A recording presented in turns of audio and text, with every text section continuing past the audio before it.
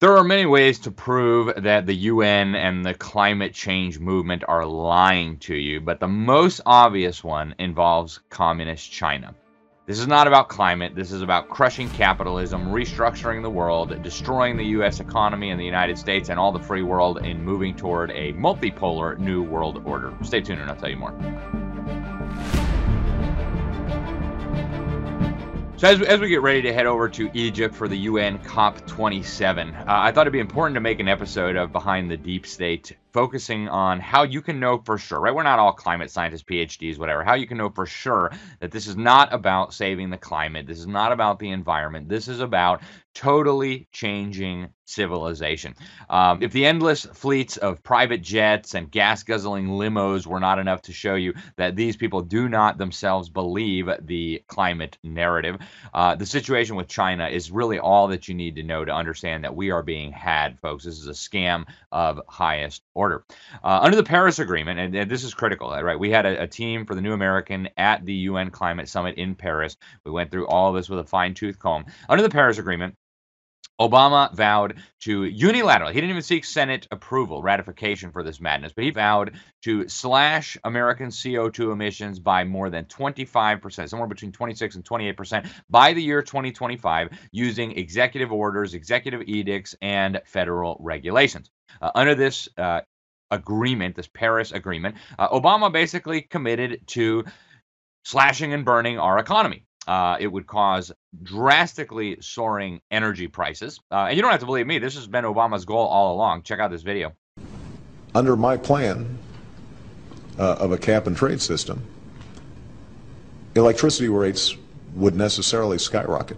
So Obama was very open about the fact that he wanted energy prices in America to skyrocket, right? So what happens with energy prices skyrocketing? Well, the Heritage Foundation did an analysis of these pledges that Obama made in Paris for this Paris Agreement. And what they found was that this would increase the electricity cost for a family of four between 13 and 20% annually. In other words, within 5 years, you would see a doubling of your electricity costs just as a result of this Paris Agreement. Forget the inflation, don't even add anything else into it. Doubling in 5 years, okay? Since Americans just have so much free cash laying around, hey, let's just double our electricity costs, right? So what would that cause in the economy? Well, according to the Heritage Foundation study, which I think drastically underestimated this, that would cause an annual shortfall of nearly 400,000 jobs by 2035, over 400,000 jobs lost. An estimated 200,000 of those would be in manufacturing. It would reduce U.S. gross domestic product by over $2.5 trillion. Okay, so what's going to happen to all that GDP? What's going to happen to all those jobs? What's going to happen to all those factories that can no longer remain competitive in the international market due to the drastically higher electricity rates? Well, the answer is very simple. They're going to pack up and they're going to move to China, and they're going to use slaves in China to manufacture the same goods that we used to manufacture here. Because in China, they are building more coal-fired power plants than the rest of the world combined. In fact, they're building them faster than we can count them, okay?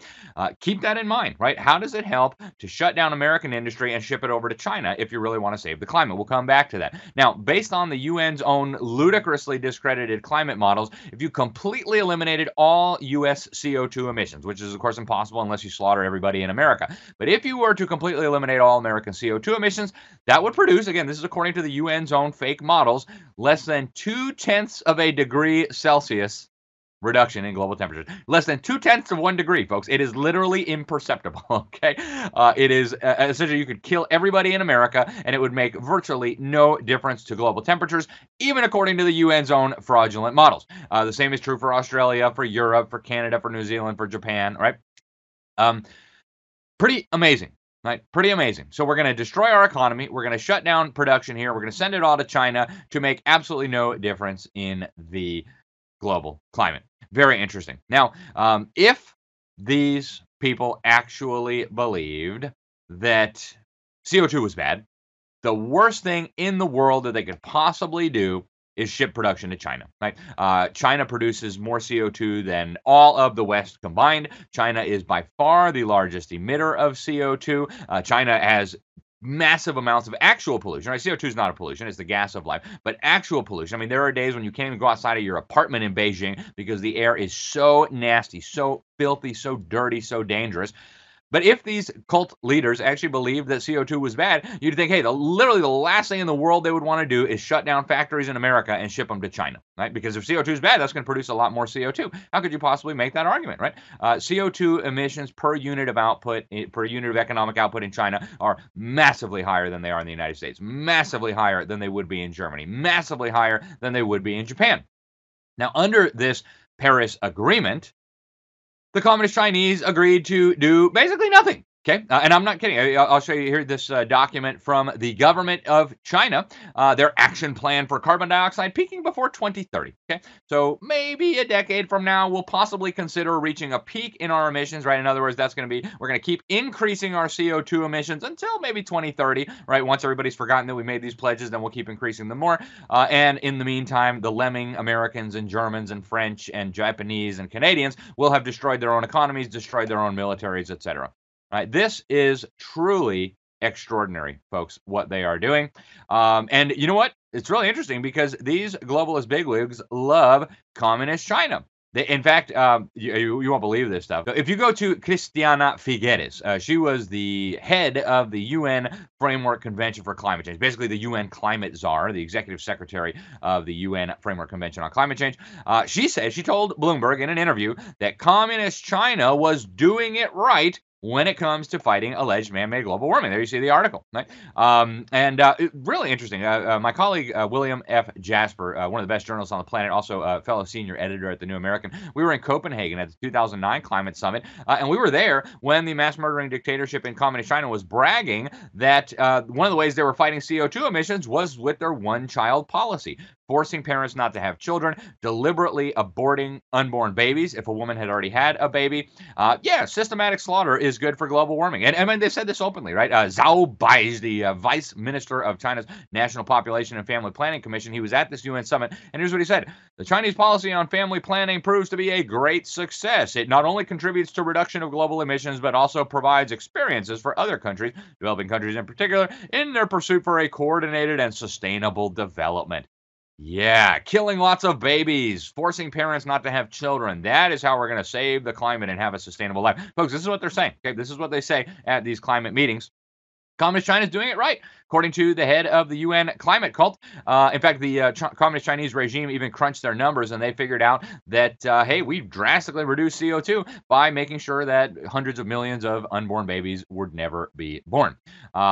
Pretty amazing, folks. Pretty amazing. Figueres also told Bloomberg that the Communist Party of China is able to implement its climate programs very efficiently because they don't have to deal with what she described as legislative hurdles like we have in the United States and other civilized countries where we have self-government and representatives to represent us.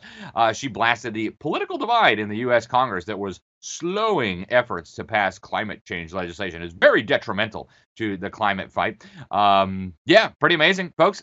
Now, numerous Western leaders have been very clear about how much they love the Chi-Coms. Klaus Schwab, the clown from the World Economic Forum, recruited by Henry Kissinger. And you've got global totalitarians in the West openly admitting this stuff, right? Here is Justin Trudeau bragging about how much he loves the communist Chinese system. In fact, it's his favorite system in the world. Watch. There's a level of admiration I actually have for China because their basic dictatorship is allowing them to actually turn their economy around on a dime and say we need to go green as fast as we need to start investing in solar. I mean, there is a flexibility that I know Stephen Harper must dream about of having a dictatorship that he could do everything he wanted. So no doubt that population control fanatics and nuts like Obama's pseudoscience czar John Holdren, author of Ecoscience, they love this stuff, right? They love this stuff. The idea that the communist Chinese system where we're going to murder lots of babies to save the climate is a really good idea. John Holdren, of course, again, Obama's science czar, he wrote in the book Ecoscience with another neo-Malthusian quack that forced abortions might be necessary to stop environmental damage. He also said we might put sterilizing agents in the water supply to forcibly sterilize American women, and if they behave themselves, maybe we'll give them the antidote so that maybe they can have one baby, maybe two, if they're really, really well-behaved slaves. So, Christiana Figueres, the same lady we've just been talking about, she actually admitted what was really happening here, folks. She said when she was promoting the UN Paris Accord, this is a direct quote, "This is the first time in the history of mankind that we are setting ourselves the task of intentionally, within a defined period of time, to change the economic development that has been reigning for at least 150 years since the Industrial Revolution." Okay, in other words, this is not about the climate, folks. This is about drastically transforming the economic model. Get rid of free markets, get rid of capitalism, and move toward communism, fascism, and technocracy. Even the chattering classes, the Kool-Aid drinking fools that promote this propaganda to the public know about this. Here's a tweet from Eric Holthaus, a climate alarmist who writes for Grist. Here you see what he says, right? We got to dismantle capitalism. That's what the UN says. Well, otherwise, we can't save the climate, right?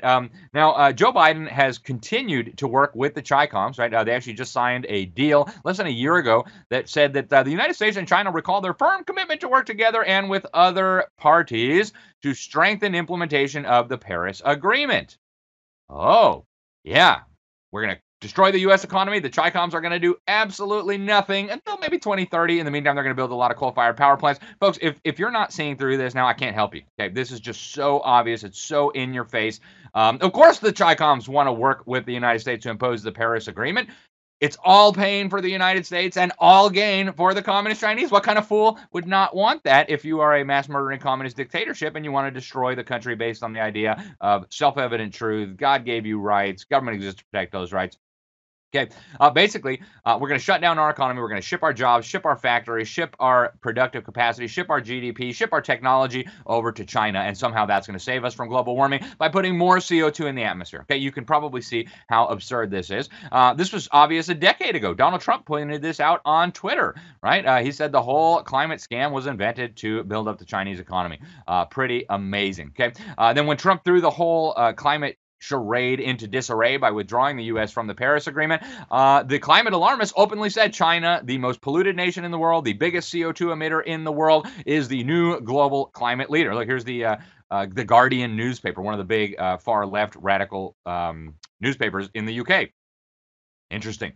Folks, this is not just a threat to our economic security, right? If we don't have an economy, of course, we don't have a military. You cannot have an advanced, powerful military without an advanced, powerful economy. And so they're destroying our economy and building up communist China's. And of course, that will lead to communist China having a more powerful military. Folks, I mean, it's hard to even contemplate, but I think the T word is appropriate here.